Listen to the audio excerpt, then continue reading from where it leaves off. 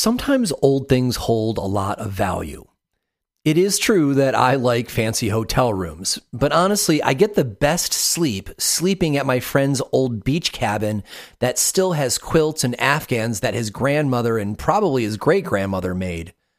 The cabin smells of old wood, seawater, and late loud nights of laughing, playing board games and euchre, and quiet early mornings staring at the crashing surf while the others are still asleep. And it is also true, I am grateful for the prescriptions that help my autoimmune issues. But honestly, I have gotten far more lifelong health from Paul Pitchford's book, Healing with Whole Foods. Herbalists and traditional nutritionists know a lot that is lost to modern medicine. Today's episode is about slowing down and realizing the good to be found in the natural past, so that maybe we can embrace it in our hectic present. If you want to learn about cannabis health, cultivation, and technique efficiently and with good cheer, I encourage you to subscribe to our newsletter. We'll send you new podcast episodes as they come out, delivered right to your inbox, along with commentary on a couple of the most important news items from the week and videos too. Don't rely on social media to let you know when a new episode is published. Sign up for the updates to make sure you don't miss an episode. This month's giveaway from Dynamyco Mycorrhizal Inoculant is a little bit different than how we normally do it. The first 200 people to follow the link on the Shaping Fire Instagram profile or on the Shaping Fire website page for this episode and fill out the form on the Dynamyco website will receive a free 20-gram package of Dynamyco. You don't even have to pay for shipping. I have used Dynamyco for 5 seasons now, and it clearly, drastically improves root growth. Young plants grow faster and more efficiently. New soil matures more swiftly. Mycorrhizal networks expand and thicken. Welcome to episode 111. You are listening to Shaping Fire, and I am your host, Shango Los. My guest today is Jeff Nordahl, better known on Instagram as Jade Nectar. Jeff has been studying cannabis, natural medicine, and psychedelics since his teens. He has a background as an early internet entrepreneur, but became seriously ill in his 30s only to find out he had contracted Lyme disease. Conventional medicine held no solutions for him. Jeff turned to cannabis medicine in his home of Santa Cruz and started getting results. He became an expert on the acid form of cannabinoids and cannabis leaf juicing and started a local medical collective to get it in the hands of patients. Jeff Nordahl now holds 11 patents for using cannabis as food, though he doesn't like patents and got them defensively so no one could ever tell him to stop juicing cannabis leaves for patients. He is presently building out the Jade Grove Farm and Wellness Center deep in the Santa Cruz Mountains. He also has grown more landrace varieties of cannabis than anyone I've ever met. During the first set today, we will discuss the difference between landrace, wild, feral, heritage, and hybrid varieties of cannabis. In the second set, we will learn about the cultivation demands of landraces, hot and cold adapted landraces, and hear about some of the more exotic morphology and terpene profiles Jeff has come across. And during the third set, we will explore breeding with landraces and finish the episode with a discussion of landrace preservation. Welcome to Shaping Fire, Jeff. Hey, thanks for having me. It's so great to be here. Yeah, it's really great to have you here. You know, ever since I came across your Jade Nectar profile on Instagram and started watching your tours of all the land races in your garden, I immediately kind of became a fanboy, I must say. Just watching your videos, I'm like, oh, look at that plant, and oh, look at that plant. And it was like the same reason I love going through botanical gardens, right? It's just once you fall in love with plants, you know, I started with the cannabis plant, but then that love kind of became all plants. So to be able to see lots of varieties of a plant together, it's really like nerdy nature fun for people like us who cultivate. Oh, yeah. But then to see your Instagram where it's just one after another and they look different in the colors, and you know, you've got a bit of teaching vibes about it. You know, you kind of tell us about the plant and everything. And so I just started as a fan and a follower, and then after I went through enough of your videos over time, I'm all like, oh dude, I think this would make a really great episode. So I'm really grateful that you accepted my invitation to come on the show. So thanks for that. Well, cool. And if you're enjoying it through the video, just through the interwebs. Yeah, you should come out in person sometime. Well, it doesn't full experience. Well, thank you. It doesn't take much of encouragement to get me to come to Santa Cruz. It's one of my favorite places in the world. So, all right, man. Well, let's get right into it. When people talk about land races, people use that word kind of like a bucket, right? Because a lot of people don't understand the idea of land race or where that definition begins or ends.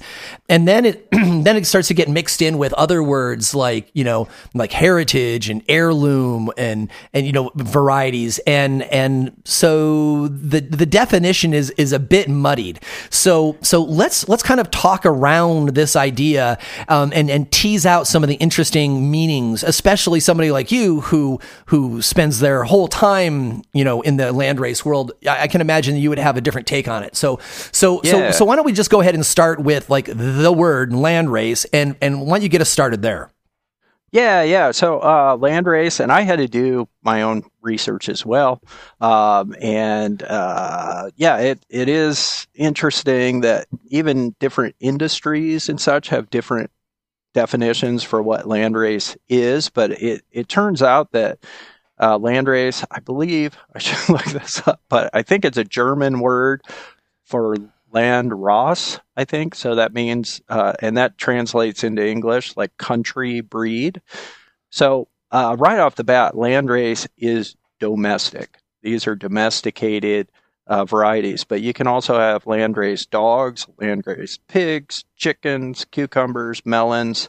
So it's nothing specific to cannabis whatsoever. It has to do with just agriculture or animal breeding. But what it is and why land races are unique is they're actually tied to a specific region. So there's this interplay between, so let's say a cannabis plant shows up in some area, let's say in, I don't know, Thailand. So there you've got a wet tropical environment. And the people who want to grow the cannabis there are going to be now breeding with their cannabis, taking cues from the environment over time. So let's say they grow 100 plants, but 50%, if it were, let's say, like an Afghan or arid environment genetic that came to this village in Thailand, hundreds, if not thousands of years ago. Probably half of them would mold because they're not adapted for all that moisture and humidity. But the humans would start picking, and taking the seeds from the plants that actually fared pretty well. So now there's human selection going on to find those seeds or those genetics that actually thrive in their local environment. So once that gets established as far as something that can actually survive and make it to the finish line and produce, flowers without melting down, now the humans might start selecting more for effects. Say, I like that culture may actually appreciate a very energizing, electric, psychedelic effect in their cannabis. So then they start selecting for that. So now you're starting to infuse cultural values and cultural utility into this plant while also selecting for things that actually thrive in that environment. So that's kind of the interplay with for landrace, is it happens over time with pressures from the environment and also the aesthetic and desire and utility of the humans who are growing them. And if these are isolated from all other cannabis plants, you can imagine over generation, 50 generations, 100 generations. Now you're going to have a very unique cannabis variety that's unique just to that particular, let's say, village. Jeff, I think I'm going to set you up for your next definition because, you've already surprised me. The definition of landrace already is not what I thought it was going to be because I was under the impression that landraces were untouched by humans, that we had, like, as soon as you said domesticated, I'm like, my eyebrow goes up because I'm like, domesticated? No. Yeah. This is one of the biggest, I don't know where the genesis of this. Am I talking about wild versus landrace? You're talking about wild or feral. Okay. Yeah. So landrace is 100% influenced by humans. These are domestic. So if we want to start talking analogies here, start thinking as far as dog breeds. So if anyone's familiar with, let's say, Anatolian shepherds, or Kangal dogs. These are these big sheep protector guard dogs that are used in the Anatolian mountains in Turkey, and they require a very large dog to fight off wolves and bears. They need to be very independent. They actually go out with the sheep without any humans and will just watch after the sheep, but also go and hunt and provide food for themselves. But the Anatolian shepherds, it's not a specific standard breed that, has to be 16 inches from tail to snout or any of these standard breed dimensions. Within the Anatolian shepherd or Kangal type of dog, you actually get all different color types, all different variations and such, but at the same time, they're similar. And they perform a utility, which is guarding sheep and being independent and also being able to handle the environment. So they have a really nice double coat that keeps them insulated in the winter, but cool in the summer. So that's an Anatolian shepherd. You also have things like huskies, Eskimo dogs. You'll see there's tons of variants in those dogs between each one. So you've got a lot of genetic diversity, but it's also bred by humans to pull dog sleds. But there's no, like kennel club sitting there going and measuring the dogs for specific traits. And so those are actually considered landrace dogs. And you can apply the same thing to carrots, cucumbers, pigs. So I find it very interesting that now in my head, a cultural use and human intention is now part of the landrace definition for me. Oh, absolutely. And that's a surprise for me. So let's move forward and have you talk a little bit about the feral and wild type, which is what is in my head as landrace. Okay, and here's another thing. This is, and by the way, I have read websites, cannabis websites that just kind of become these echo chambers that just poach other information, just keep repeating the same fallacy over and over. And for some reason, there are cannabis websites that do define landrace as wild, untouched by humans. And that we all know that most of the cannabis websites are garbage anyway. They're just people trying to throw up content so they can sell advertising, Well, so right off the bat, just landrace is fully domestic. Just do a Google search of the definition of landrace, and you'll find out the first thing it says is it's a domestic breed.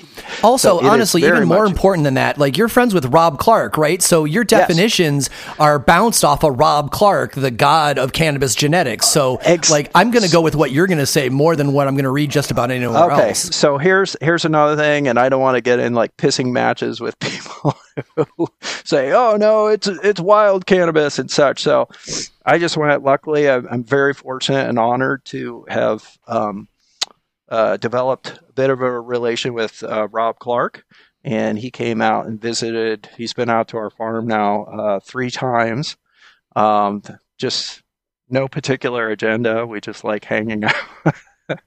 We got 300 landrace varieties all growing in the same garden, so it's kind of just sort of wonderland for folks. Yeah, it's a cannabis amusement park is what it is. It's stoner fantasy land. And it's just, so anyway, he was kind enough to also send an email with his takes on these definitions just to clear things up. And yeah, I'll, if okay, not to be super boring, I'll just read a few sentences from his actual email. I hope he said it's okay to share this. But yeah, sure. So long as they're not too long. Well, go ahead. No. But right off the bat, landraces are essentially locally adapted plant and animal varieties that evolve in response to natural environmental selective pressures in tandem with simple human selection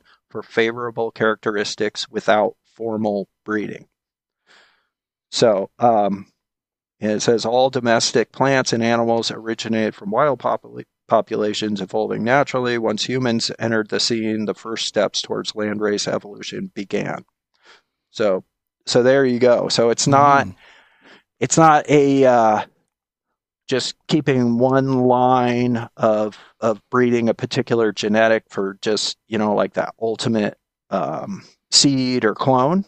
It's not a narrow breeding project. It's a big, large, wide, sort of open pollination usually type breeding project. But then selecting, most likely what would happen is then you go and select the seeds from the plants that finished the best out of, let's say, a whole patch, like a large field of cannabis. And then the ones that made it to the finish line, and then when you sample them, they're awesome. And you go, I want to grow the seeds from this plant next year. So that way the human is now very much influencing and selecting for their traits. So that is the landrace. And then the other part that's really important is that they're unique to that region, because now they've been isolated in that physical geographic region for so long that they're now like totally unique compared to, land races in other parts of the world. Right on. So we've established landrace good. Let's move forward a little bit. Now, are wild and feral synonymous, or are those individual ideas too? No, and we're good. And if, as far as running the analogy, the dog analogy, what feral is it's domestic cannabis that has escaped the farm. And now it's off growing wild, but it's not actually the true wild original cannabis variety. So it's like post-farm wild. Yeah, so this would be like in Australia, if we're doing our dog analogy here, this would be the dingo, right? So the dingoes were a domestic dog that was introduced into Australia, I think like 4,000 years ago or so. And then it went totally feral. Now it's actually part of the ecosystem in Australia, but it was never actually a wild, naturally occurring wolf. It was never indigenous. It was brought in. Correct. And it was a domestic dog that then went feral and now is part of that environment. So cannabis is very adaptable and such. So if it escapes the farm, and by the way, in the Midwest, in the U.S., we still have ditchweed that's escaped hemp from the hemp farms, the early 1900s. Mm-hmm.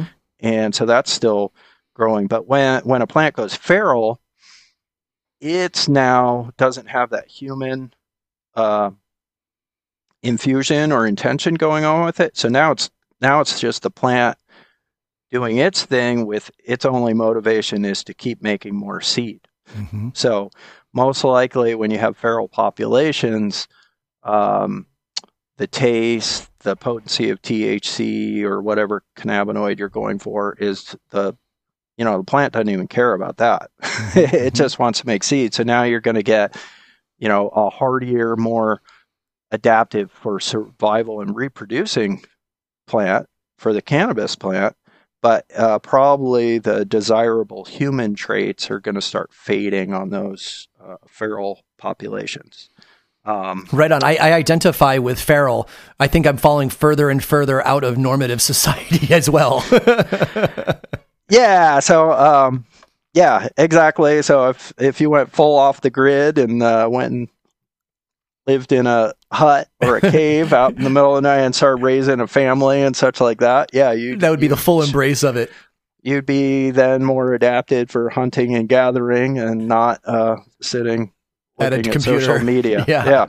All right. So let's contrast then that to wild, which would probably be a plant that is indigenous to that biosphere, but has never been domesticated and farmed. Exactly. And the thing is most likely, so, and again, this is from Robert Clark, who also has sort of combined all of the cannabis research. He's got a great book. I think it's called Ethnobotany, Cannabis Ethnobotany. It goes and actually it's very information dense. So it's a heavy duty read. It's not just a casual sit by the fire kind of thing. But it is a really, really, really a great resource for going. And what they've done is just tracked and basically agree with all these other botanists and scientists and ethnobotanists who've tracked the original origin of cannabis seems to come from what's now geographically in China. And that is where the original wild cannabis seemed to originate from. But because domestic cannabis, was cultivated and used for 10,000 plus years in that same area, it's highly unlikely that the original wild cannabis didn't get crossed with domestic cannabis at some point. So to differentiate the true wild origin cannabis from feral domestic cannabis, it's kind of almost impossible to do that, and most likely it went extinct through hybridization with other domestic varieties over the past 10,000 years. So, most likely the original wild cannabis no longer exists. All right, so then to cap off this line of definitions, why don't we finish off with polyhybrid, and then we'll start talking about morphology. Okay, and then one other one that's part of this is also heirloom or heritage varieties. Good. So, and that's more, those would be specific breeding projects. A lot of times, sort of like, we've got it going on in California, especially up in Humboldt and Mendocino and such. Actually was just reading about some of these, the Huckleberry Hill farms. By the way, I got to sample some of their whitethorn rose, which I guess is getting a lot of attention right now. And that is the only like cannabis from a dispensary that I've sampled in the last few years that was like, wow, that took me back to like Grateful Dead parking lot, kind bud, like, old school, really, really, really beautiful cannabis. So, but I looked into their story and such, and I think somewhat in that lineage, he calls it like mom's weed. So that would be like heirlooms where families actually have worked and developed their own, strain and pass that down through the generations to like family and friends and such like that. So that's like an heirloom right there where it's being passed through. That just warms my heart, just even thinking about looking at the genetic line and seeing mom's weed. Like that is the heart of cannabis and like the human relationship with the plant, right? When it's like pre the names, pre the categories for sale, and pre-competition between people. It's just, this was our family's particular strain that we loved and we had at our holidays. Yeah, I think that's a beautiful thing. So, all right, so mom's heirloom. So that's kind of more like heirloom where it's being passed, just like heirloom furniture and such. You're passing it through generations. And then, but then heritage strains would follow that same pattern or sort of be in that same category, only that might be more widely distributed. So, and a lot of times heritage or or heirlooms exist only in clone cuttings form. I mean, they may back them up with seeds, but a lot of times things, like Trainwreck, AK-47, old school, even I guess like old school Super Silver Haze, Northern Lights, and things like that. Those are more like the heritage, like original foundation strains that did get passed around through the community. Right on. So let's go back to the polyhybrid then, and then cap off with that. So now polyhybrids, and there's nothing wrong or unethical or things to be snooty about with, with polyhybrids. It's just now what seems to be going, and this isn't just, this is my personal opinion, but a lot of other folks are coming to the same conclusion, is, and if we're going to do our dog breeding analogy again, most of the modern cannabis that's now on the scene is like the Labradoodle times 10. So now you've got Labradoodles crossed to Pugdoodle or Puggles, back to a Pit Bull, back to a Labradoodle, back to a Cocker Spanidoodle, and it's all this, and it almost doesn't even have any necessarily any intention for like, oh, I want to create like a really racy, high creative variety that tastes like passion fruit. You know what I mean? It's more, okay, gelato was hot last month, and wedding cake is hot right now, so we're going to cross those two and call this gelato cake. It just on its face, it sounds less reputable because you're breeding for marketing hype instead of breeding, to go back to your dog example, breeding for the dog that can take care of the sheep and feed itself in the wild, right? Like one has authentic human cultural meaning and the other one is for capitalism. And it's just, it's like top 40 hits, like these just riding hype for the next 30, 60 days. And it's almost like if people were hanging outside like a dog show, like a breeder's, I don't know, these kennel club dog shows. Yeah. And they're like, oh, your dog won the best in terrier class and yours won the best in this. So how about we just cross them together? And so now we have a Doberman Schnauzer or whatever. Yeah, exactly. And it's like the hot new dog that's going to win the next year's kennel club, you know, and then you just do that exponentially and that's where we're at now. We have like all these, whoever won all the cups or whatever is getting attention, then you just cross all that stuff together and it's just become this muddled genetics and the effects. It's not just me saying this. I heard this confirmed, and there's a lot of consensus seems to be going on in the community at this point that you can't really tell the difference between smoking runts or wedding cake or Oreos or peanut butter cookie breath or whatever. It's like it all basically kind of tastes, looks, and all kind of feels the same. And unfortunately, it's not.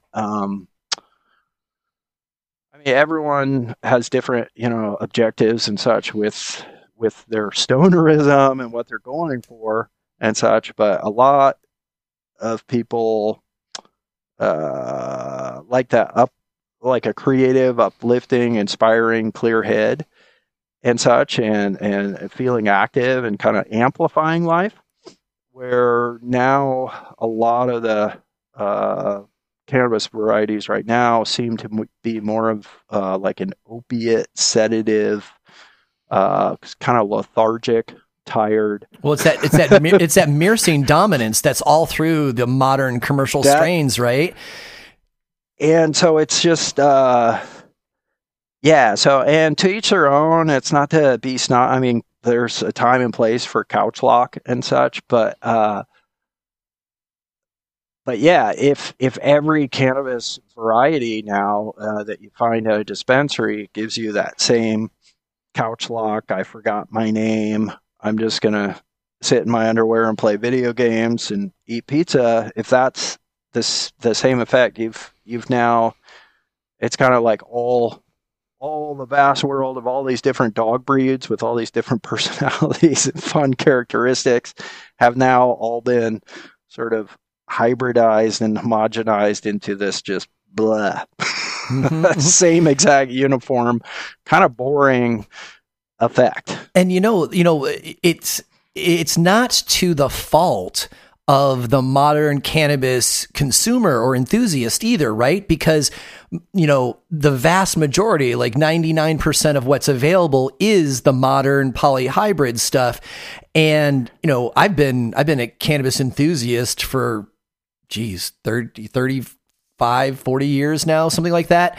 And, and it wasn't until I came across, my buddy shared with me some cuttings of an authentic Acapulco Gold. And I'm like, oh, this is what all those people who were 10 years older than me were talking about because the high was so entirely different. And then I decided, I'm like, well, I can't grow that here where I live outside. And so I was able to get some, actually he's from your area, Eric Miner of HBK Genetics. He used to live in the Santa Cruz region.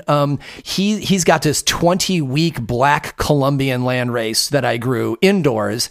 And like those two plants are unlike everything else that I have smoked and have grown just because, and so, when you say that, okay, your pound cake tastes like your cookies, tastes like your this, your that, right? It's because the modern commercial cannabis is pulling from this very small pool of commercially viable genetics.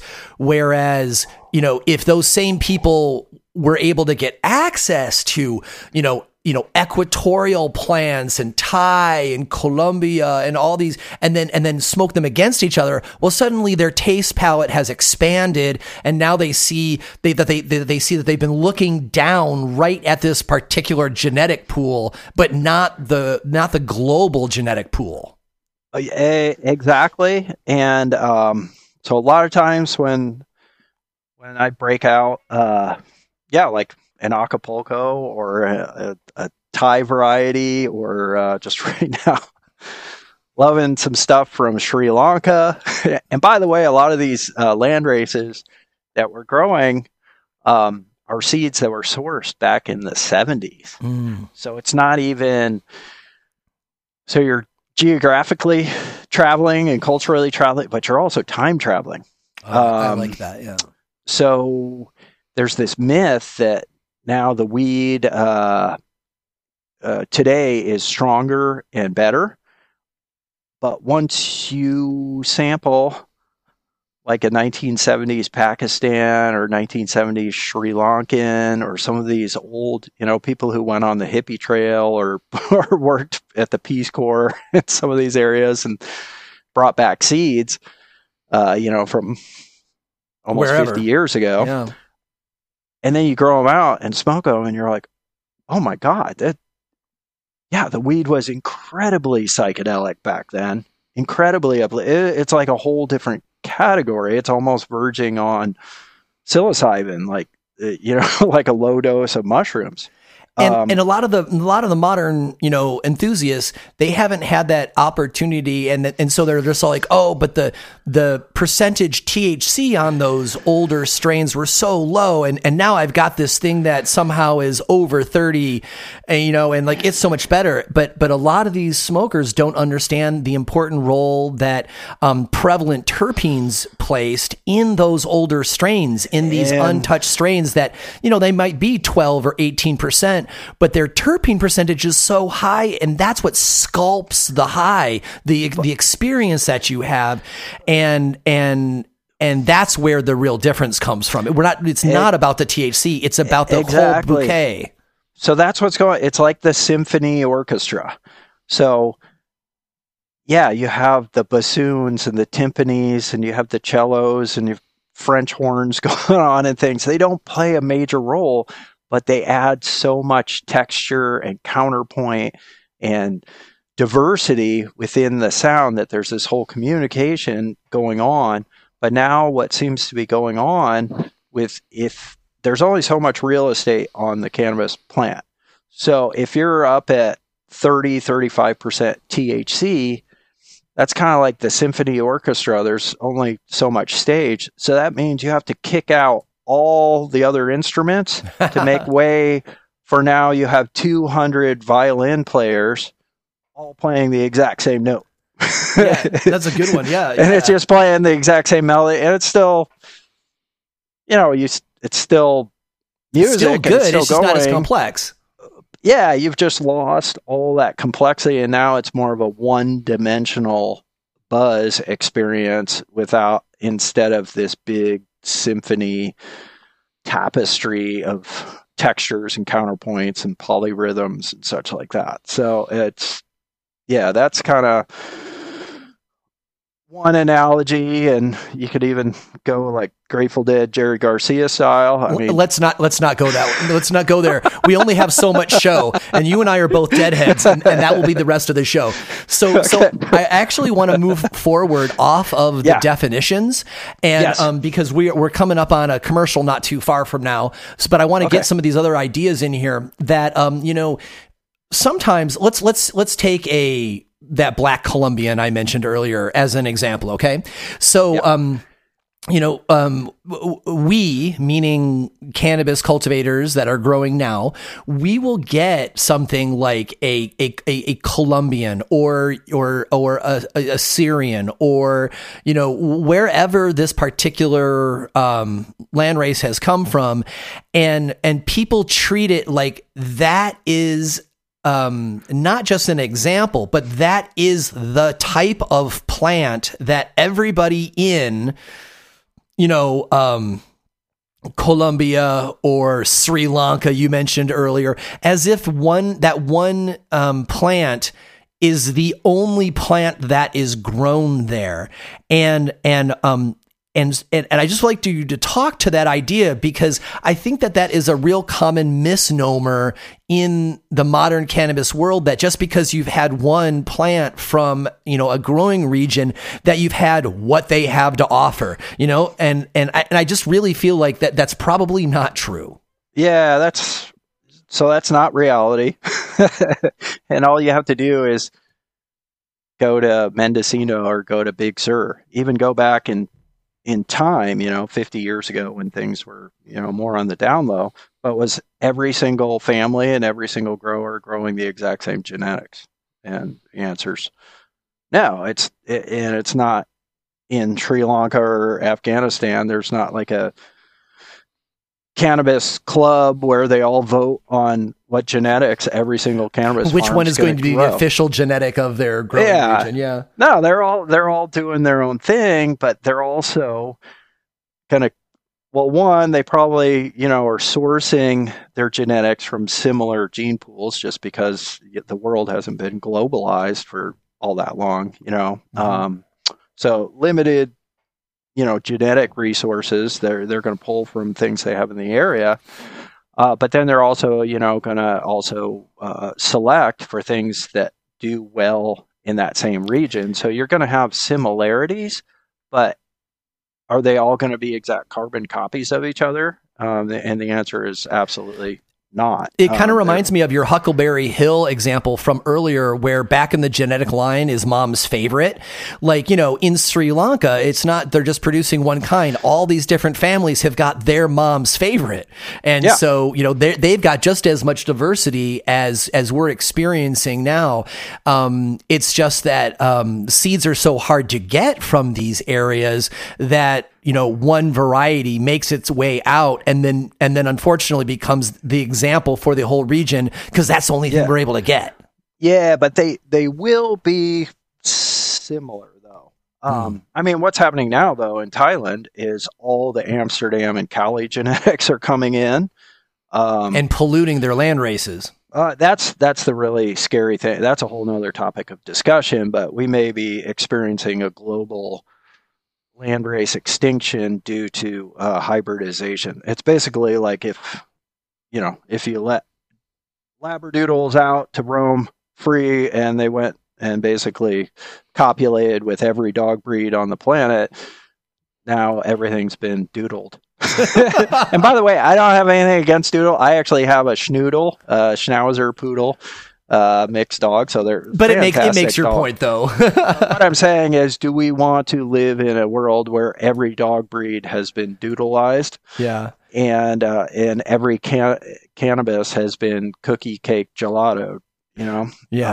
Right on. Well, hey, I don't think I'm going to top don't doodle your cannabis anymore in this in this first set. So let's end there and go for a commercial break. And when we come back, we're going to start talking about terpene profiles in landraces. So let's go ahead and take Yeah. All right. Can I say one other tiny little thing about the landrace and sure, that whole wild sort of feral definition and such? And this is a really important thing for sort of ethics, morals of land races. So the definition that some folks have worked up, the wrong definition that land races are just kind of wild and feral and growing on the side of the road, also sets up a situation of appropriation and complete erasing of the farmer who developed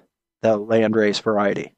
You get what I'm saying? Yeah, I do. So here, maybe in the U.S., if you all of a sudden have some really cool Thai variety, if you're totally discounting that this is probably hundreds of years of genetic work by actual humans in Thailand, in whatever region or village, who created this like totally sublime variety.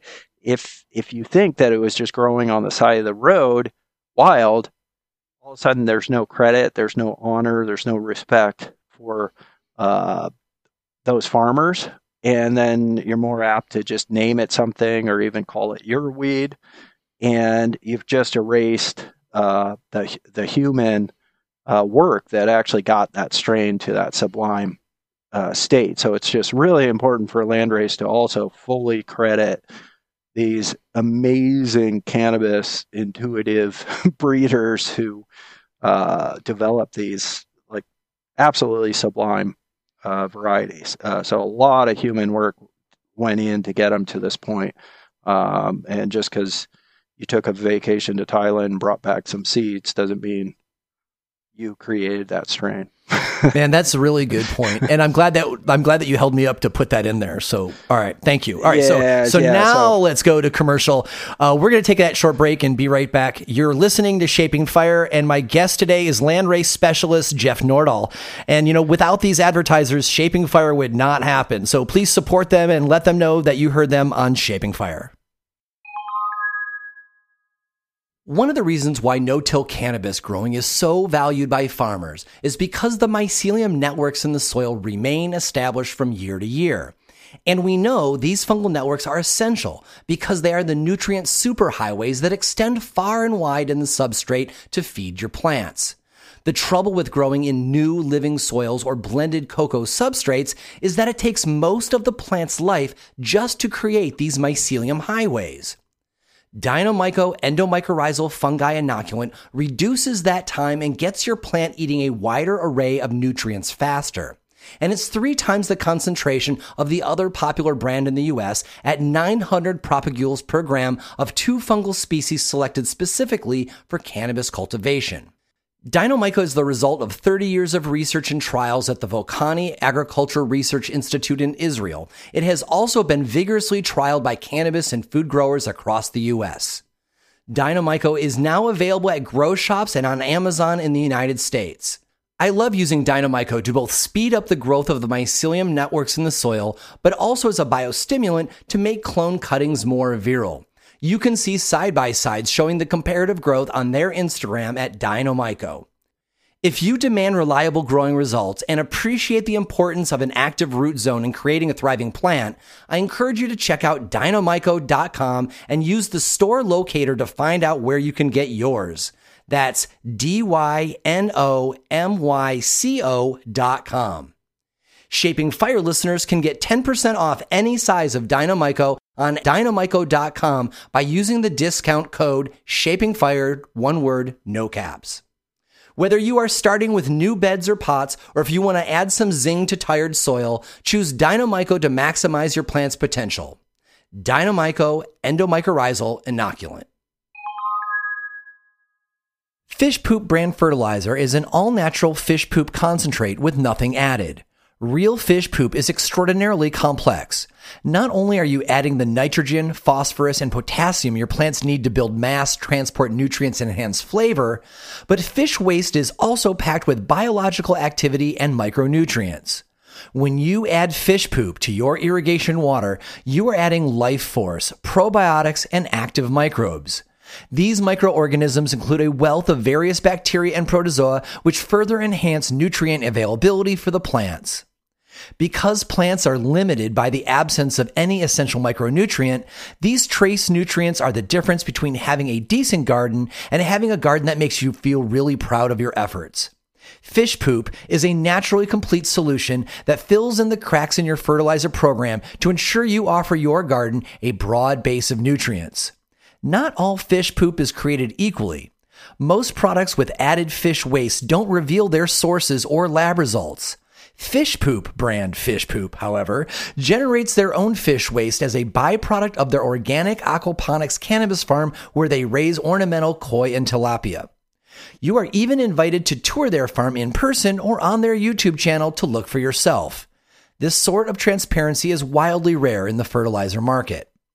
The folks behind Fish Poop are also lifelong medical cannabis producers who have deep connections in the community, donate more product than they sell, and support cannabis prisoner, veteran, and patient collectives and charities. To get your bottle of pure fish poop, go to fishpoop.com. And to see their entire line of cannabis products, go to ounceofhope.com. That's Fish Poop, brand Fish Poop. You've heard me talk about the award-winning cannabis seeds that come from the analytical breeding program of Seth and Eric Crawford, who founded Oregon CBD Seeds. In fact, Seth was a guest on Shaping Fire in 2020 to talk about triploid genetics. Seth and Eric are now releasing high THC seeds for home growers and farms as Grow the Revolution Seeds at gtrseeds.com.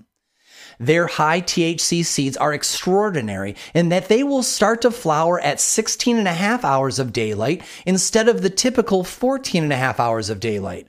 That means in most regions, your plants will start to flower outdoors in the middle of July instead of the middle of August, which means these photoperiod plants finish in September and not October, totally upending the photoperiod seed market. Seth and Eric took their prized early flowering CBG line and bred it to some of the most desired verified genetics out there, including Sour Diesel, Triangle Kush, Wedding Cake, Chemdog, Skittles, and others. These crosses all express powerful photoperiod terpene profiles and THC, giving you a great high. GTR Seeds has a new THCV line with plants like Double Durban and Gigantor that boast 1-to-1 THC to THCV, and people want that THCV. GTR seeds are very consistent, true-growing, inbred F1s from stabilized inbred parent lines. These seeds are nearly homogeneous, and the plants should all grow the same. There is only one phenotype in every pack, available as diploids and triploids. Seth and Eric's company is still family-owned, patient and employee-centric, and partially powered by their 2 acres of solar panels. Everyone can purchase these seeds and the entire catalog of Oregon CBD seeds at gtrseeds.com. Go to gtrseeds.com today and choose something revolutionary for your next indoor or outdoor run. Welcome back. You are listening to Shaping Fire. I am your host, Shango Los, and my guest today is landrace specialist Jeff Nordahl. So in the first set, we talked a lot about what exactly landraces are and how to understand them from different varieties of plants that may have come into this modern world in different ways so that we can really be precise in what we're talking about since we are talking about a scientific term. So that was really great, teasing those terms apart generally. But now here in the second set, I want to talk about a little bit about the characteristics of these plants and why we generally all tend to respect them, and why Jeff has focused so much of his life on it. So Jeff, in your videos on your YouTube channel, you are constantly talking about just being like bowled over by the complexities of the terpene profiles. And during the first set, we also talked a little trash about like modern polyhybrids and about how so many of them are massively myrcene dominant. But I want to tease out a little bit more about the experiences that you've had in your garden with unique blends of terpene profiles. And like, you don't have, and clearly you're not going to talk about all 300 that you're growing, but if I want to provide the listeners with a snapshot of some of the experiences you've had. So maybe just like pick three that were especially unique to you and describe them to us so that we can smell it through you. All right. As far as top 3 standout terpene profiles from this year's garden, and again, every year we're doing different varieties from around the world. But the ones that are super fresh in my mind are the Cambodian. 2 varieties of Cambodian had the most insane passion fruit, like just that tangy, zippy, sour, super tropical, loud passion fruit. Mm-hmm. And I actually went and got an actual passion fruit, sniffed that, and then sniffed one of these Mondulkiri, and then also Takeo, another region in Cambodia. They smelled exactly the same, the actual passion fruit and the cannabis, at least those varieties of Cambodian. So that was pretty mind-blowing. Another terpene profile that you rarely come across in sort of the modern polyhybrid genetics, but which I'm a huge fan of, are the really stinky, skunky, rotten meat, burnt rubber, rotten onions, just super funk. And a lot of times you'll find those in the Afghan, Pakistani. We actually grew some Uzbek varieties this year. And one of those smelled like rotten, decomposing onions and garlic. Really, really funky. It's almost disgusting, but at the same time intoxicating, kind of like the black truffle effect, where it's gross but intoxicating. Well, I love those cheeses that smell and smell like baby diaper. Like if that smell was coming out of a human, I'd be like, eh. But suddenly now on a plate with crackers, I'm like, yeah, this is awesome. Yeah. Oh, and by the way, that reminds me, there's a really weird terpene profile that actually smells like Bounce dryer sheets. Oh, wow. Like that really gnarly fabric. And by the way, this is what's strange, is I'm highly allergic to a lot of synthetic fragrances, especially those laundry detergent smells. So I just absolutely am repulsed whenever I smell that smell. But then, and I always said there is no smell in nature that smells like a Bounce dryer sheet, but I've actually grown some cannabis now that smells like Bounce dryer sheets, and it's kind of weird. So who knows? It may actually help me get through my dryer sheet aversion by smelling it in cannabis form. It is really strange when you smell something in cannabis that you also exists in the real world. This example isn't as great as yours, but there the blueberry muffin variety from Humboldt Seed Company. It's really startling how much it smells like the blueberry Jiffy cake mix, which doesn't, it kind of barely smells like blueberries that are natural, right? It smells like itself, but it was so strange to smell that variety and be all like, oh my God, like, okay, this smells blueberry, but it smells like the muffin box and those muffins themselves which, have got a little more of a breakfast cereal vibe to them than like a natural organic berry. And it's a fantastic, variety. I've grown it a long time and I love it. And yet it smells like a cheap boxed muffin mix. And it's just a bizarre thing. It is so wild, the diversity of aromas and terpenes that this cannabis plant can carry and provide, and that can just sort of emerge from these plants. And then when you start crossing plants to whole new combinations of it's pretty mind-blowing. I'm not aware of other plants that have such a diversity of smells. So I'm going to ask you one more terpene related question. I don't want to spend too much time here because not everybody can smell it together. Right. So talking about terpenes is kind of challenging sometimes, but the last question I want to ask you about this is, tell us about one plant that you smelled where the terpene profile of it was a smell that you had never smelled before. And it blew you away because your brain wasn't sure what to do to it. It'll probably be very hard for you to describe it to me because of that reason too. It's almost like seeing a color you've never seen before. Yeah, and there's just your brain just can't even process that. But there's a number of varieties of cannabis that come across in these landrace botanical gardens we do every year that have just it like scrambles your brain because you've never smelled anything like that. And so you can't even find words to describe it because it's such a bizarre smell. That happens quite a bit. And then you end up just sitting there sniffing it because it's intoxicating just to have that experience. Yeah. So it's so engaging to have that first new experience. We humans go for those.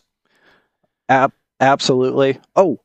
Did want to say the other really interesting terpene profile that you find in landraces, especially the African and Southeast Asian equatorials, is there's this really interesting carrot parsnip terp. So the reason how I actually connected those dots was my girlfriend was actually peeling parsnips.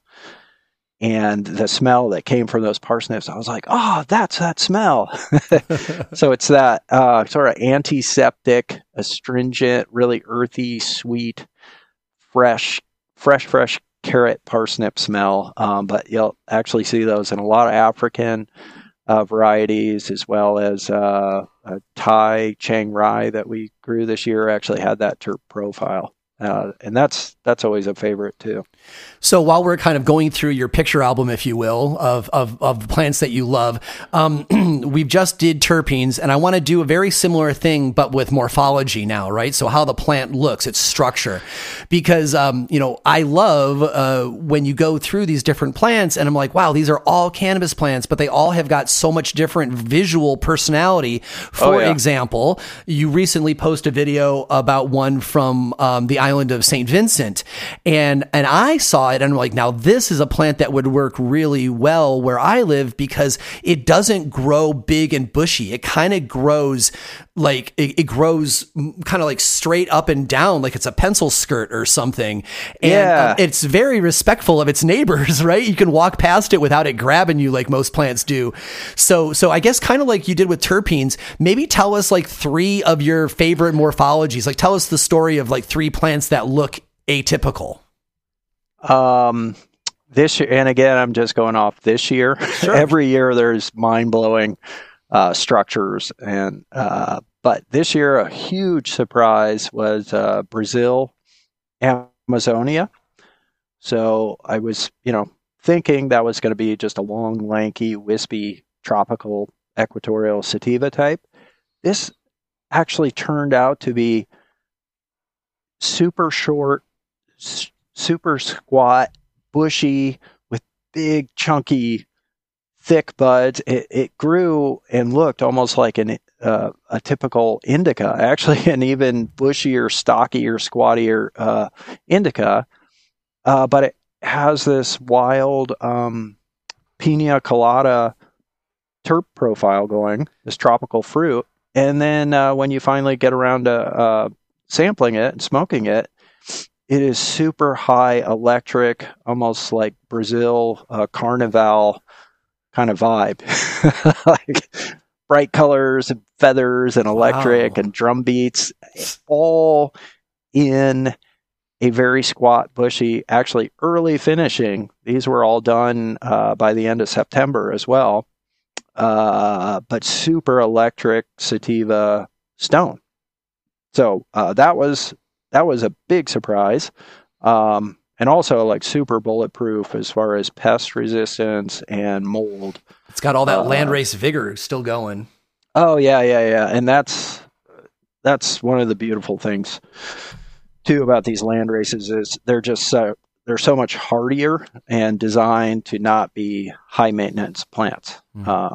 So anyway, they have, we don't even deal for the most part with botrytis. Haven't seen powder mildew in 10 years.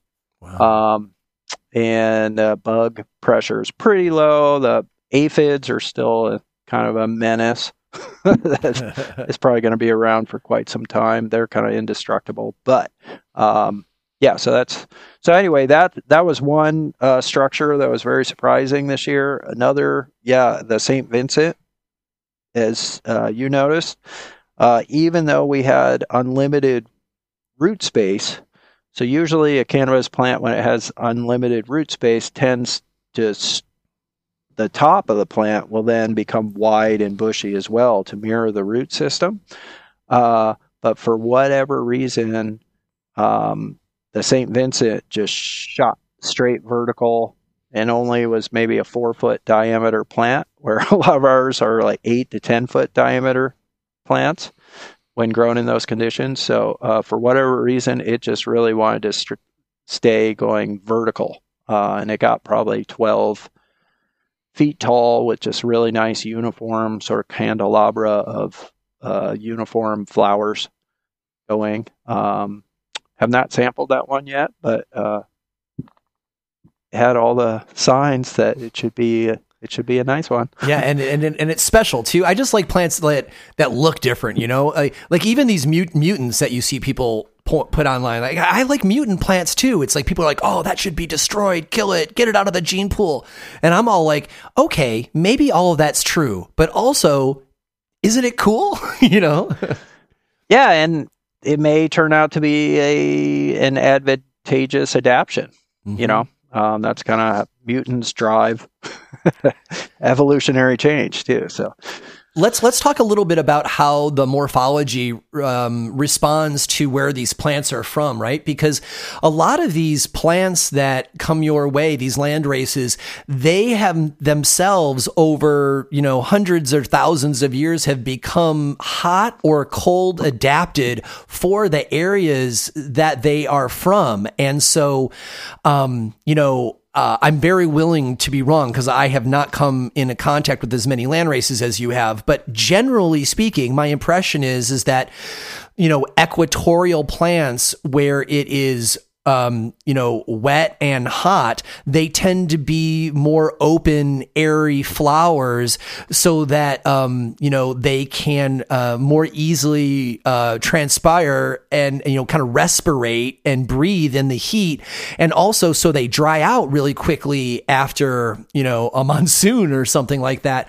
Whereas so many of the Pakistani and Afghani and, things that are grown, near, these cold seasonal mountain regions, they tend to have these like tighter flowers.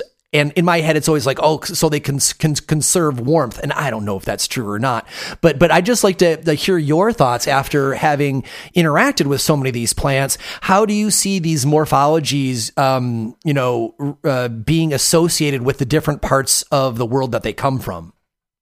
Yeah, absolutely. And there definitely is, the equatorial tropical sativas, for the most part, share that larvier, airier flower structure for reason, because they're in an extremely humid, moist environment, and they might even be getting rain quite often.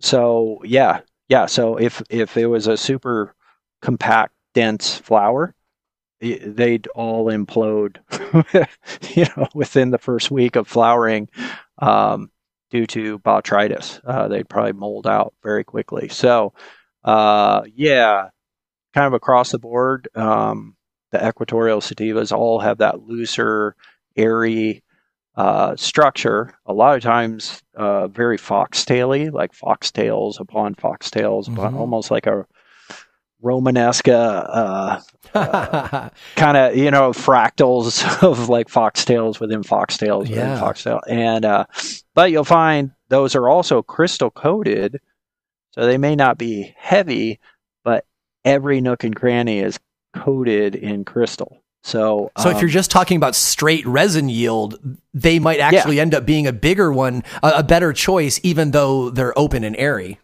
Yeah. And that's another really interesting thing about, so that's equatorial, tropical equatorials. You'll see that pretty much across the board. But the amazing thing is these plants just don't mold. Botrytis just does not happen unless the only thing that gets the Achilles heel of those tropical sativas is frost. So, and as things start to get cold, if you do get frost on those buds, they tend to die very quickly.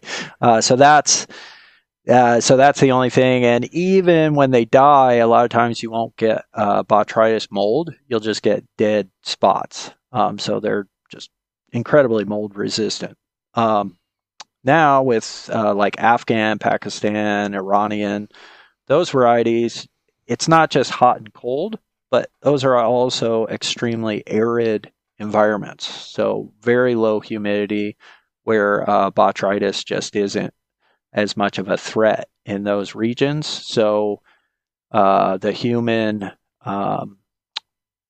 intervention with those has been to maximize yield. So you get more yield with a chunkier, heavier bud, and if you can push it without botrytis, there you go. The problem is when you bring a super dense chunk Afghan all of a sudden into Santa Cruz, coastal, wet, foggy environment, that's just a recipe for botrytis explosions. And see that quite a lot of people have that experience. We're fortunate where we're growing. We're behind a mountain range, so that catches the marine layer. So we're actually pretty arid in our place, so we can actually pull off these Afghan, Pakistani.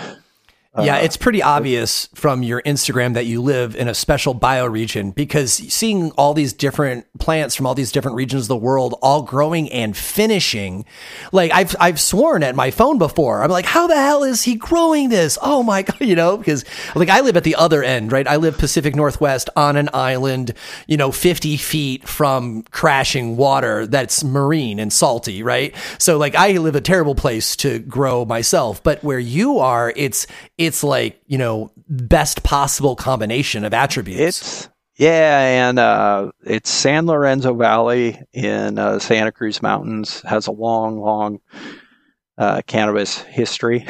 And it turns out it's a real nice little microclimate that, it's blocked off from the marine layer, even though we're down in a valley. So you don't necessarily have to be super high elevation, but we're behind a mountain empire grade that actually catches that whole marine layer, so we just don't get that coastal fog.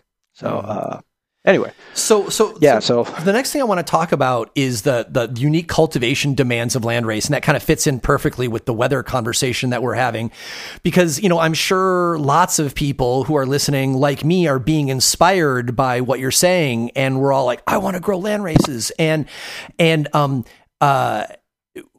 have you, from growing so many year over a year, have you noticed any cultivation demands or best practices for land races? Because, I imagine to a certain degree they are finicky to us who are used to kind of growing all of the same plant because these modern plants that we've talked about earlier are very similar to each other, but then you're growing all these weirdo plants, which of course are land races and they're not weirdo, but like they are if you're a cultivator who has never grown them before.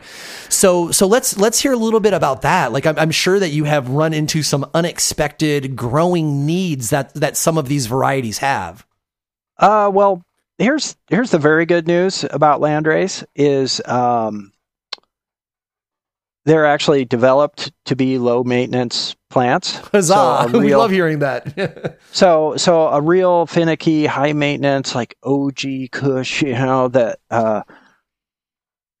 is going to have powder mildew and all this stuff. It not to get back into the dog thing, but it's kind of like, you don't have to worry about with the landrace, like the hip dysplasia and all this like kind of inbred problems with susceptibilities to disease and molds and pathogens. And it turns out actually with the hop latent viroid, most landraces, they can still get it, but don't seem to be affected as negatively as some of these polyhybrids too. So it's actually, yes, all the land races, and we're growing them from all around the world from totally different regions. But because they're such hardy plants that are designed to, thrive without a ton of human catering and pandering to the plant and pampering, they all do pretty. They all seem to have a high tolerance to disease, molds, and pests. So I actually think they're easier to grow than most of the modern polyhybrids that tend to have sort of genetic disease built in. Yeah. They've actually they've gone for potency, and who cares about. And when people say, oh, it's a challenging strain or a really finicky strain, there's another way you could say is that's kind of crap genetics. If you have a massively disease-prone plant, that might actually be kind of crappy genetics. No one wants to, be growing unless you're doing some adoptive foster thing for sickly plants or something. Why would you want to grow plants that you have to spray chemicals all over all the time to fend off diseases? How about just getting genetics that naturally fend off diseases? But do you find that it takes some time with these varieties for you to figure out their like basic needs? Like I can imagine that these different plants from different places have got like different water requirements and different food amendments requirements.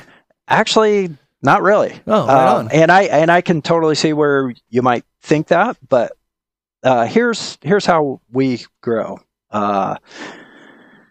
We don't actually really feed throughout the entire year. So what we focus on, and we grow in a hugel culture environment. So where, and what we do is we build a really super nutrient dense, super rich living soil in the off season. And then by the time we plop that plant in that soil come May or June, we don't actually feed those plants throughout the whole year. Wow. So it's what we're doing is we provide an all-you-can-eat buffet of compost and organic nutrients that, along with all the breaking down forest debris, sticks, leaves, chunks of logs, and everything.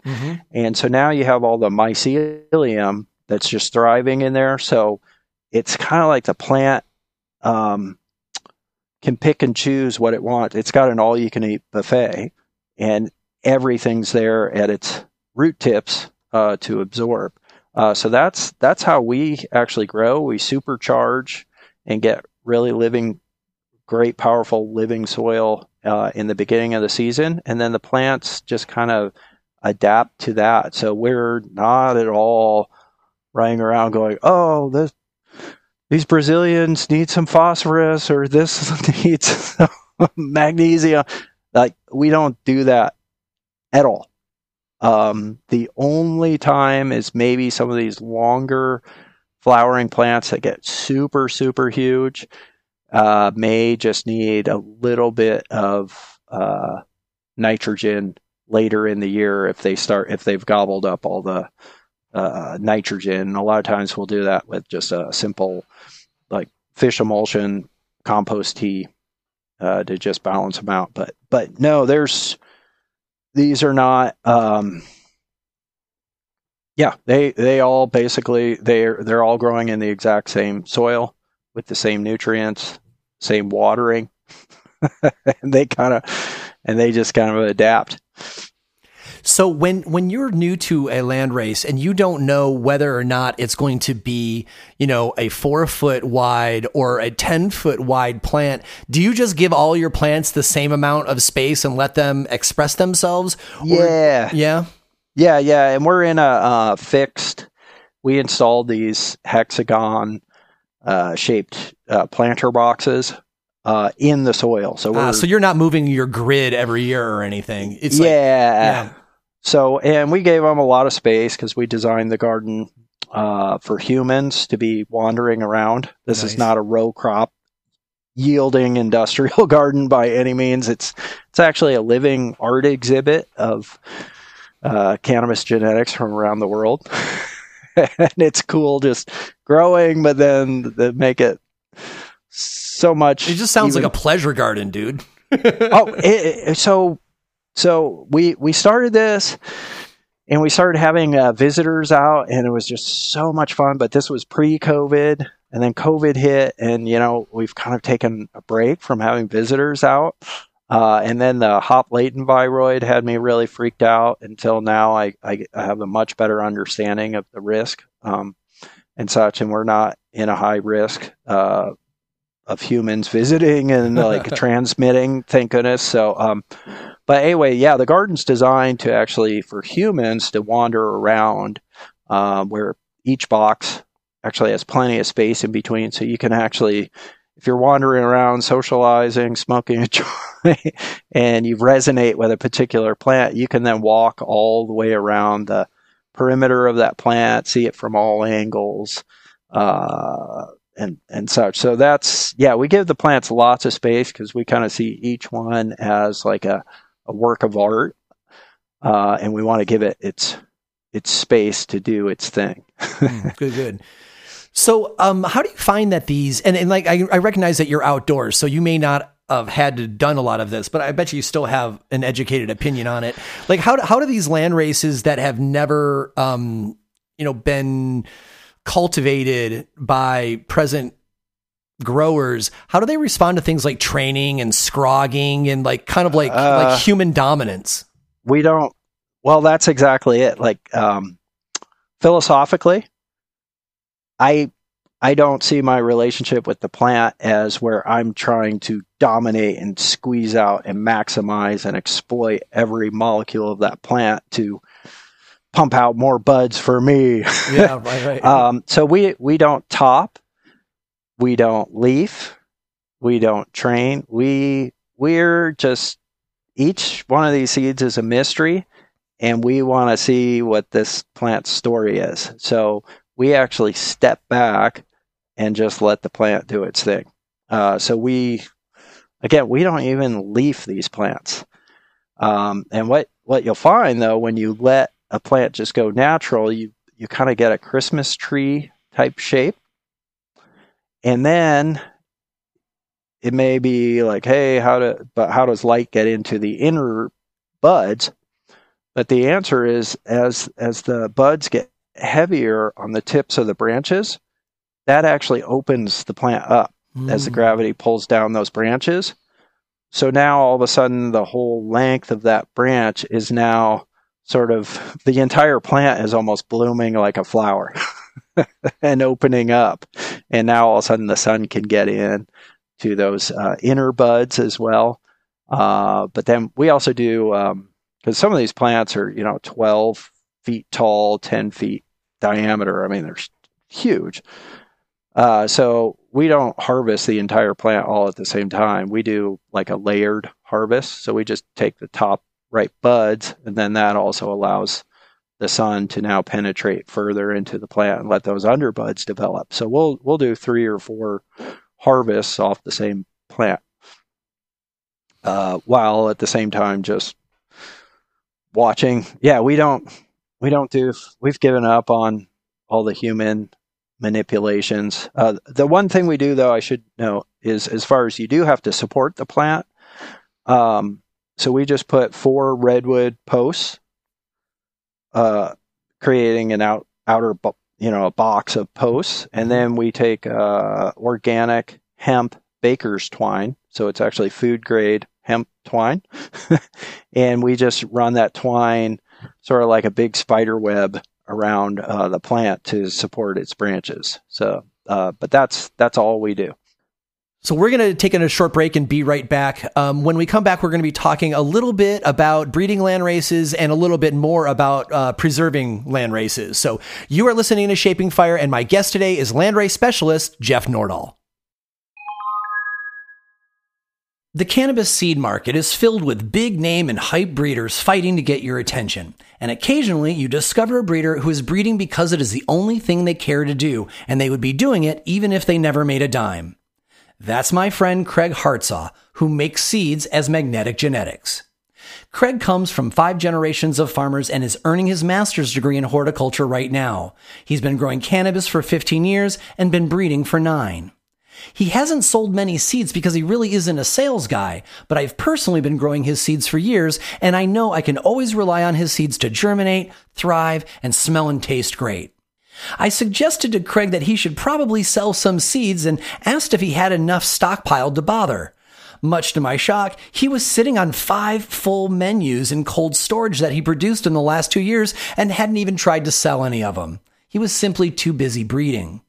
Well, we, his friends, convinced him to make his damn seeds available to the people, and now they are. For the first time anywhere, you can now buy Magnetic Genetics seeds at Neptune Seed Bank and on Strainly.io. Neptune Seed Bank has just picked up Magnetic Genetics for a trial to gauge your interest. They are carrying 3 strains from his Mean Mug, Prominence, and Terpenato menus, which are exclusive to Neptune. It's an easy way to score his seeds. You can pick up those menus plus his Hillbilly Skunk and Candy Breath crosses and more on his profile page on Strainly.io. If you want very affordable seeds that are exceptional quality with rare terpene profiles from a good guy, go to NeptuneSeedBank.com or Strainly.io. Sometimes it is fun to buy the hype thing from the brand you admire, but when you're ready to buy the strain you'll love from an obscure mad scientist, you're ready for Magnetic Genetics. MagneticGenetics.org and on Instagram, Magnetic Genetics.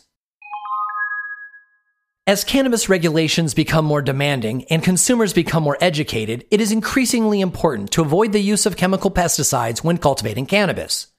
Beneficial insects have been used for decades by the greenhouse vegetable and ornamental plant industry, and today many cannabis cultivators are moving from sprays and chemicals to beneficial insects. Copert has the beneficial insects, mites and nematodes, microbials, sticky cards, and air distribution units you need to partner with nature to defend your garden. Whether you manage acres of canopy or have a simple grow tent in your home, Copert is ready to help answer your questions and help you transition away from chemical sprays towards clean and natural solutions. Since 1967, Copert has assisted growers in identifying pests and devising reliable solutions while providing healthy insects and mites that will protect your yield. Since the 1990s, Copert has been a leader in cannabis pest and disease control worldwide and have highly trained consultants to assist you in Canada and the United States from coast to coast. With their global network of grower support, Copert can help. Visit Copert.com, choose your country, and get detailed information. That's Copert, Koppert.com. For the most up-to-date cannabis-related biological control information, you can also check their Instagram at Copert Canada. You know getting away from pesticides is good for health and good for business, and Copert is ready to help. Visit copert.com today. There are so many seed banks nowadays that you really have options in who to choose. Not only that, if you pick the wrong seed bank, you could be in for a really sketchy ride. And that's only one of the reasons I recommend Gas Lamp Seeds to my friends and listeners who are looking for a seed bank. You probably already know Gas Lamp Seeds as Hembra Genetics. Hembra recently changed their name to Gas Lamp Seeds. Gas Lamp Seeds is not just another seed bank. Gas Lamp is a female-operated boutique cannabis genetics provider that only sells thoughtfully curated seeds from the top names in cannabis breeding. With over 60 breeders and over 1,000 strains to choose from, you will certainly find something you'll love. Gas Lamp Seeds has something for everyone, with over 650 feminized strains, 300 regular varieties, and over 200 autoflowers to choose from. Names you know you can trust, like Compound Genetics, Humboldt Seed Company, Night Owl, In-House, Fast Buds, Gnome Automatics, and Ethos. And we both know that there are other seed banks who will take your money but have no customer service. I invited Gas Lamp to advertise on Shaping Fire after hearing so many good stories about them from my friends. They have A-plus customer service with lightning-fast response times. In most cases, Helene and Caitlin will get your order out the same day you place it. Most seed banks are simply not this organized or interested in getting your seeds to you so fast. But Gas Lamp Seeds cares. You even get free seeds with every order. Helene and Caitlin get it. They have been in the cannabis growing scene for over a decade. Want some extra freebies? Use the code SHAPINGFIRE, all one word, at checkout, and they will give you an additional set of Gas Lamp provided freebies. That's an extra $30 in free seeds. Buy seeds from good folks who will send you great seeds reliably every time. Visit gaslampseeds.com today. That's Gaslamp Seeds. Welcome back. You are listening to Shaping Fire. I am your host, Shango Los, and my guest today is landrace specialist Jeff Nordahl. So here we are at the big finish, and during the first set we figured out what the hell landraces are, and during the second set we talked about why we have all fallen in love with them, and why anytime the flower is available, serious weed heads are like on it like catnip, because we know that that is the special rare thing that we just, don't have as much access to anymore. And they're beloved for good reasons. So in this last set, we're going to talk a little bit about breeding with land races and then a little bit about preserving land races. So Jeff, we've already touched on breeding a little bit earlier in the show, and it's weird. It's like it's a two-sided coin, right? Like on one side, breeding with land races is exhilarating because we like the idea of taking whatever our favorite, modern strain is, and then breeding it to a landrace strain to perhaps like increase its vigor or increase its resistance to pests, or to grab some of those old school landrace terpene profiles, whatever it is that we're trying to do, or the other way, try to breed a landrace to a modern plant to cut down on how many weeks it takes to flower. So there's a lot of reasons that we may want to breed with a landrace, but the flip side of that also is that every time we breed a landrace, that is less of that landrace that exists in its pure form for us to preserve for, medicinal applications, or for just enjoying that landrace in and of its own right. So what are your, I would just like to hear you speak to that about, are you crossing land races to modern hybrids, and what are your thoughts about that? Yeah. So, there's two things going on when you're sort of deciding to work with landrace plants. And, so there's two goals. There's, preservation. So backing it up. So realizing that these are possibly at risk of going extinction. So, do a seed, re-up or just an inline breed where you're just preserving that particular line of landrace for preservation. But then you can go off and start playing around and experimenting and doing all kinds of crosses and genetic hybrid work. So those are both totally valid things. But if you just go full-blown hybrid and then lose it's again with the with the dog breed thing, you can't really take the doodle out of the Doberman Pinscher, once it goes in there. Yeah, once you've bred that land race, all those attributes are all mixed together. Yeah, it would take lots of generations to try and back it out to get back to the original variety, or at least close to that. So there's really there's preservation going on, and right now at my stage in where I'm at in my cannabis adventures is we're popping new seeds every year, total mystery seeds from these different regions of the world, even sometimes going back in time to the 80s, 70s, 60s. And then we're observing those. And right now we're focused on preserving those genetics. And to do that really well, you can't just go skipping down into your garden with, if you're trying to pollinate, let's say, a Vietnamese plant, you may have your male Vietnamese from that same seed batch, or hopefully like 3, 4, 5 males, so you're getting more genetic diversity. By the way, that's another thing you're trying to do with your landrace seed backups, your genetic backups, is you're not doing a lot of selection right then. You're actually trying to get the broadest gene pool. So you want to use as many females and as many males from that variety as you can. Mm-hmm.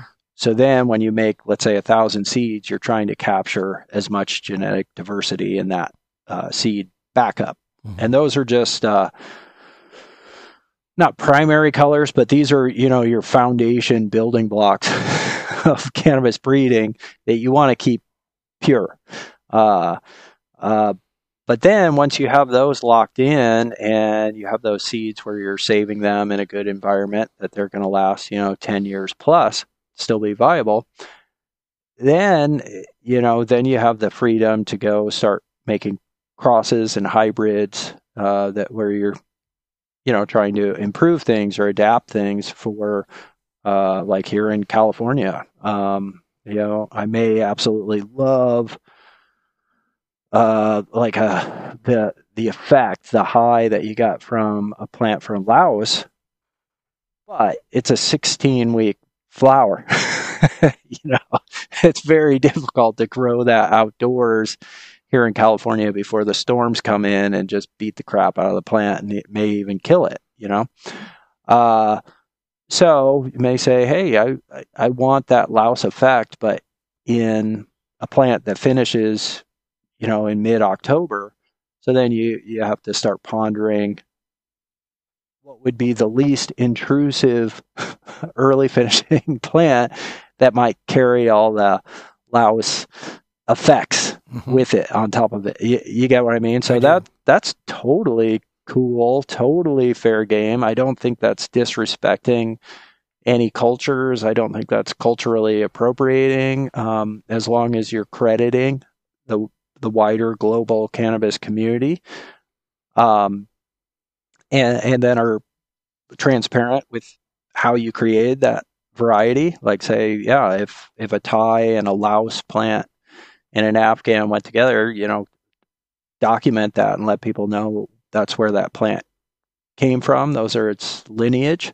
Then I think that's respectful as well to the origins and the farmers who created these plants. So that's totally cool and fair game. But the sort of ethical, short-sighted blunder would be to immediately, at least this is my opinion, just immediately start making hybrid crosses without backing up and preserving that original landrace that may have taken hundreds, if not thousands of years to create that unique genetic So when you say back it up, would that just be a simple open pollination, like in a tent or something? That way you're not losing the pollen into other plants, but you're just letting them all make more seeds.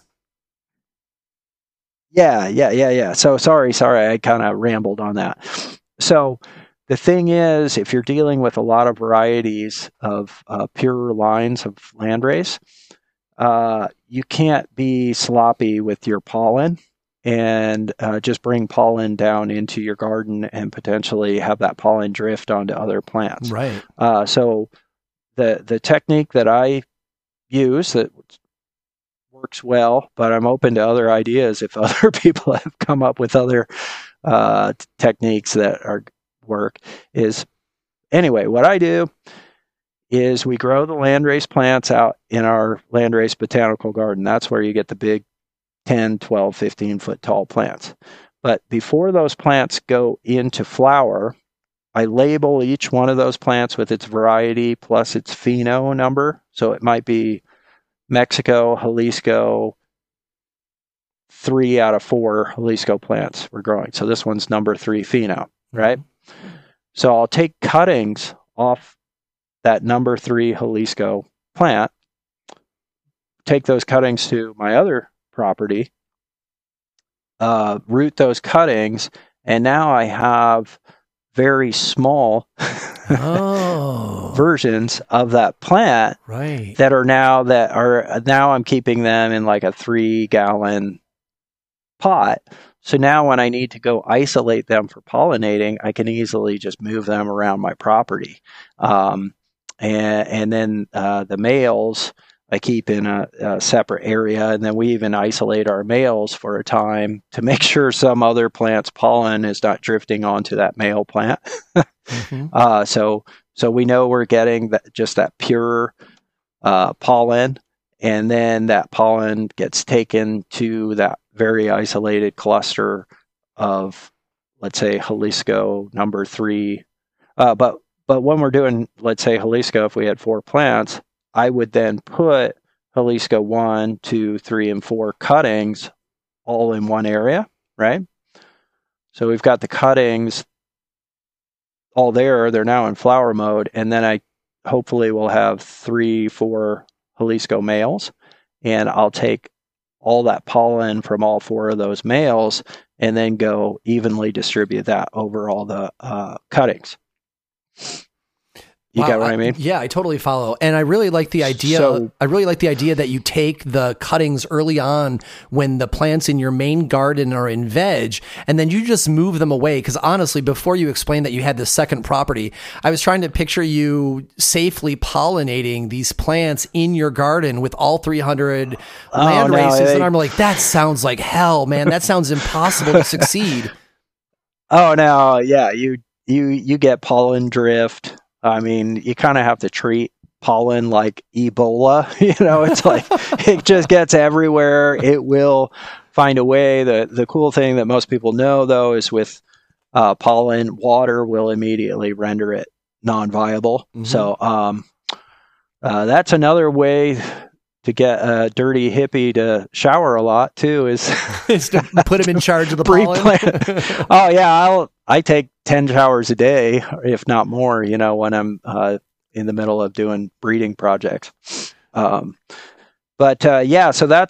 we do kind of an open pollination, but we do it on just a very small, with small little cuttings. And my understanding, at least, is that those cuttings from those original plants are the exact same genetics. So those seeds will be true to that plant. It just makes it, you have a lot more agility and easily being able to isolate and transport plants around for breeding.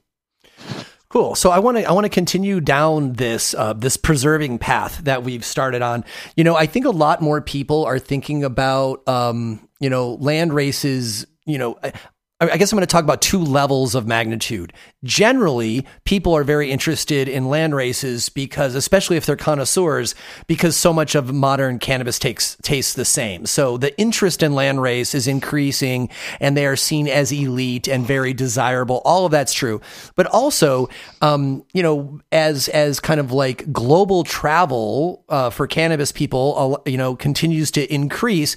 And along with the technological ways to tell friends about them, we're getting experiences like recently a lot of people watched on Instagram, Kevin Jodrey and Danny Montero and IG Landrace Genetics. Like they put together a group of people and all went to Pakistan, right? And so I was riveted by those videos of like people who I know and my friends who are like suddenly in Pakistan, places where I normally only see represented in like war and terrorism movies, and suddenly they're all there, like wearing beards, in Pakistan and interacting with the locals and checking out their hash and checking out their plants. And I was all like, wow, this is great. Like I wasn't, on this trip, but I feel like I got a bunch of these experiences from the trip. Right. And so it just increases the meaning and value of landrace seeds and genetics in my overall head.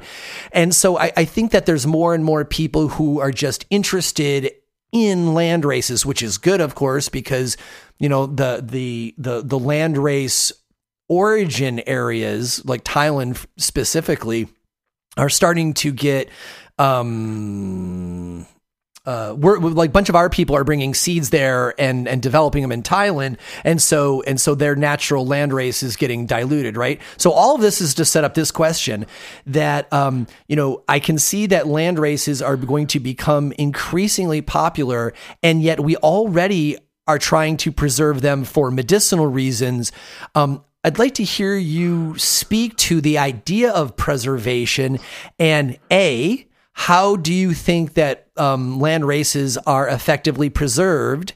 And B, do you think there's any chance in hell that we're not actually going to eventually lose all the land races because they are a set number today, and that number is likely just probably going to continue to decrease? But maybe I've got an especially jaded view of it. So I know that's a big question, but I'm just going to hand you the mic and hear what your thoughts are.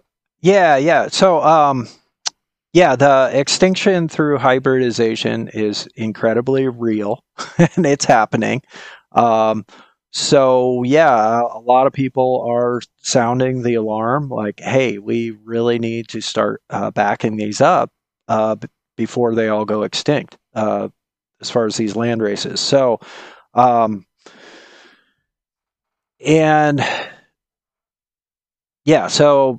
yes, that is really happening. And so the extinction is a real concern. Period. Full stop. Absolutely. And it's not just like pollen drift.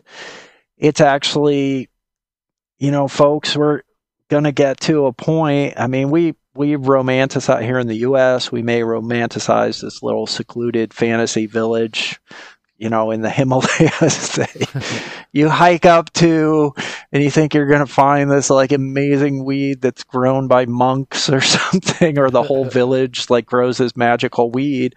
And you take this trek up there and you get up there and they're like, hey, we got cookies. And we got Coca-Cola. Yeah, exactly. And they're like, yeah, we're growing gelato and diesel and OG and, that's the kind of cookies that you mean. You mean that's. I thought you meant like Western foods. You mean no. I mean, it may be that they're like blasting. I mean, no, it's cool, but they may be actually blasting Snoop Dogg and growing, California strains up there, and we of course romanticize that they're supposed to stay isolated and unique, when in reality they want to. They want to grow the hype too. They want to integrate, and they're watching stuff in California and Amsterdam, thinking that's really cool. Why would they want to grow their grandfather's old larfy weed? So anyway, these are just like cultural phenomenons and things that happen, and there's no judgment or anything. You just have to realize that these are things that happen. So there seems to be some value in preserving these genetics, and a lot of these genetics, could go back hundreds, if not thousands of years. And they're kind of, in a way, almost like cultural biographies or even autobiographies from the actual breeders, like antique art is too. Yeah, and they're infusing, so it's a plant, but it's also infused with culture's values and their stories and such. So in a way, it's almost like their cultural part of their cultural story too. Just like their food and their seasonings and dishes and religion, dance and religion, and the cannabis is a reflection of those values and aesthetics that they've chosen for. So it'd just be a super bummer to have those disappear and just get hybridized or such. And then once some of these cultures also may go through the hype phase, there may be in 20 years, all of a sudden a re-interest in their heritage genetics. And if someone wasn't backing this stuff up, it may be gone. And it may be that they actually have to look outside to other people who happen to keep those genetics, from their trip that they took to that region. They've been keeping them in their sock drawer for the last 20 years, So it doesn't seem to be negative in any way by backing up and preserving these genetics. And it just seems like a good long view strategy that there is value in keeping these genetics around and preserving them, if nothing more for just historical purpose. But I'd argue there's probably tons of medicinal compounds and terpene combinations and such that may actually have some real medicinal value going into the future, and then just the effects and everything else. So there's a lot of incentive and reason that these genetics really should be backed up. So and lots of different people around the world are playing different parts, either by gathering and hunting these seeds and actually just collecting them.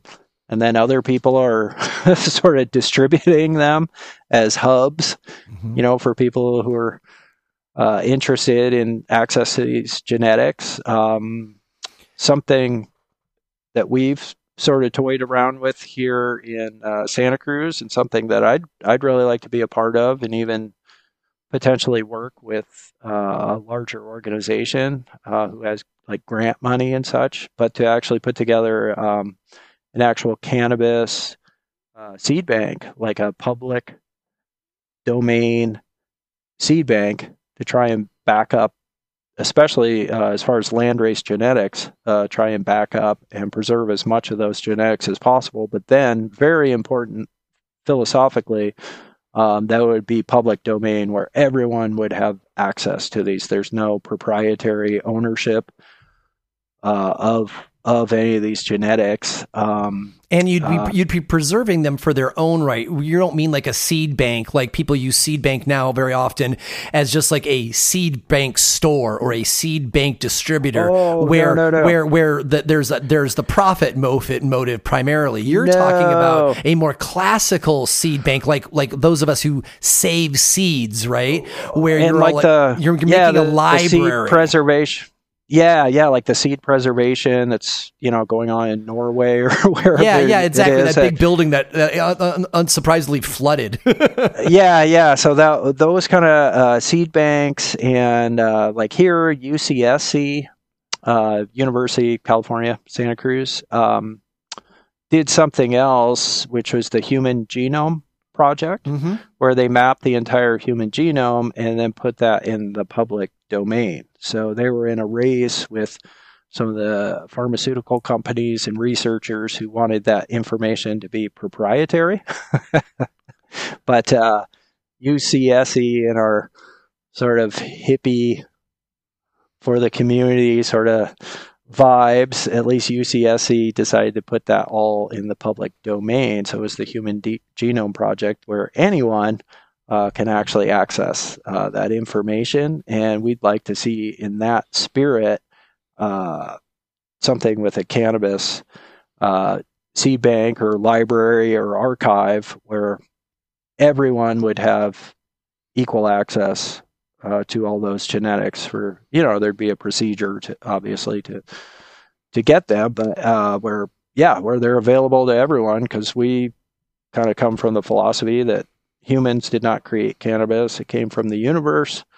And so, who are we to claim ownership? It's cannabis is here for the people, and the magic of it is connecting more people in a positive way with cannabis. Like that has the potential to actually shift things in a positive trajectory for this plant. But if we're going to start playing these ownership, proprietary, exclusive, commercial dollar chasing games with a plant that generally, when you consume it, a lot of times has the opposite effect or opposite message, that would be, that's definitely in the spirit of just the cannabis experience, is making things available to everyone in equal access. Share the love. That's beautiful. To break it down. Cool, man. Well, I think that's a great place to stop on that message. I really love that. And so, Jeff, I want to first thank you for, I know your time is valuable, and, this time of year is really busy as, you work through, your plants coming down and curing and all of that. And so thank you for making time for us, number one. And then number two, I'm really grateful, for you as your personality. You're such a chipper, easy to like guy on your Instagram. And that is exactly, how you showed up authentically here today. I can't imagine there's anybody who's been listening to the show who wouldn't like to hear you talk more, and then B, wouldn't enjoy sitting down for lunch and a chat on your deck with you. You're such an amiable dude with such vast experience on this very particular topic that we all get giddy about. So thank you for coming on to Shaping Fire and sharing with us your experience. Cool. Well, it's been a pleasure. Thanks for the interest. And in some point in the future, our plan is to actually have people come out and visit our property, so we can just sit there and geek out and nerd out and stand there in awe staring at these amazing plants. So that is the goal. And with COVID and everything, it made it tough to have visitors. So those videos that you've watched really is coming from that intent, is actually wanting to share these plants with others and inspire others to take a closer look and maybe delve into the unlimited, infinitely amazing landrace world. Fantastic. All right. So in wrapping up, dear listener, if you would like to keep tabs on Jeff and his landrace amusement park that he runs, I recommend at the top of the list, you follow him the way I do on Instagram. And so that's really easy. That's Jade Nectar, all one word. Now, that is an absolute have to. If you want to know more about Jeff and his medicinal preparations, he is an expert in the acid forms of cannabinoids. He even holds U.S. patents, which is not something that was on the topic today, but he's a very interesting cat. So you can find out more about that aspect of his goodwill at his website, which is jadenectar.com. And then finally, if you want to see sometimes longer forms of the videos that are on the Instagram, you can also search Jade Nectar on YouTube for some of the longer forms of the videos. You can find more episodes of the Shaping Fire podcast and subscribe to the show at shapingfire.com and wherever you get your podcasts. If you enjoyed the show, we'd really appreciate it if you would leave a positive review of the podcast wherever you download. Your review will help others find the show so they can enjoy it too. On the Shaping Fire website, you can also subscribe to the newsletter for insights into the latest cannabis news, exclusive videos, and giveaways. On the Shaping Fire website, you will also find transcripts of today's podcast as well. Be sure to follow on Instagram for all original content not found on the podcast. That's at Shaping Fire and at Shango Los on Instagram. Be sure to check out the Shaping Fire YouTube channel for exclusive interviews, farm tours, and cannabis lectures. Does your company want to reach our national audience of cannabis enthusiasts? Email hotspot@shapingfire.com to find out how. Thanks for listening to Shaping Fire. I've been your host, Shango Los.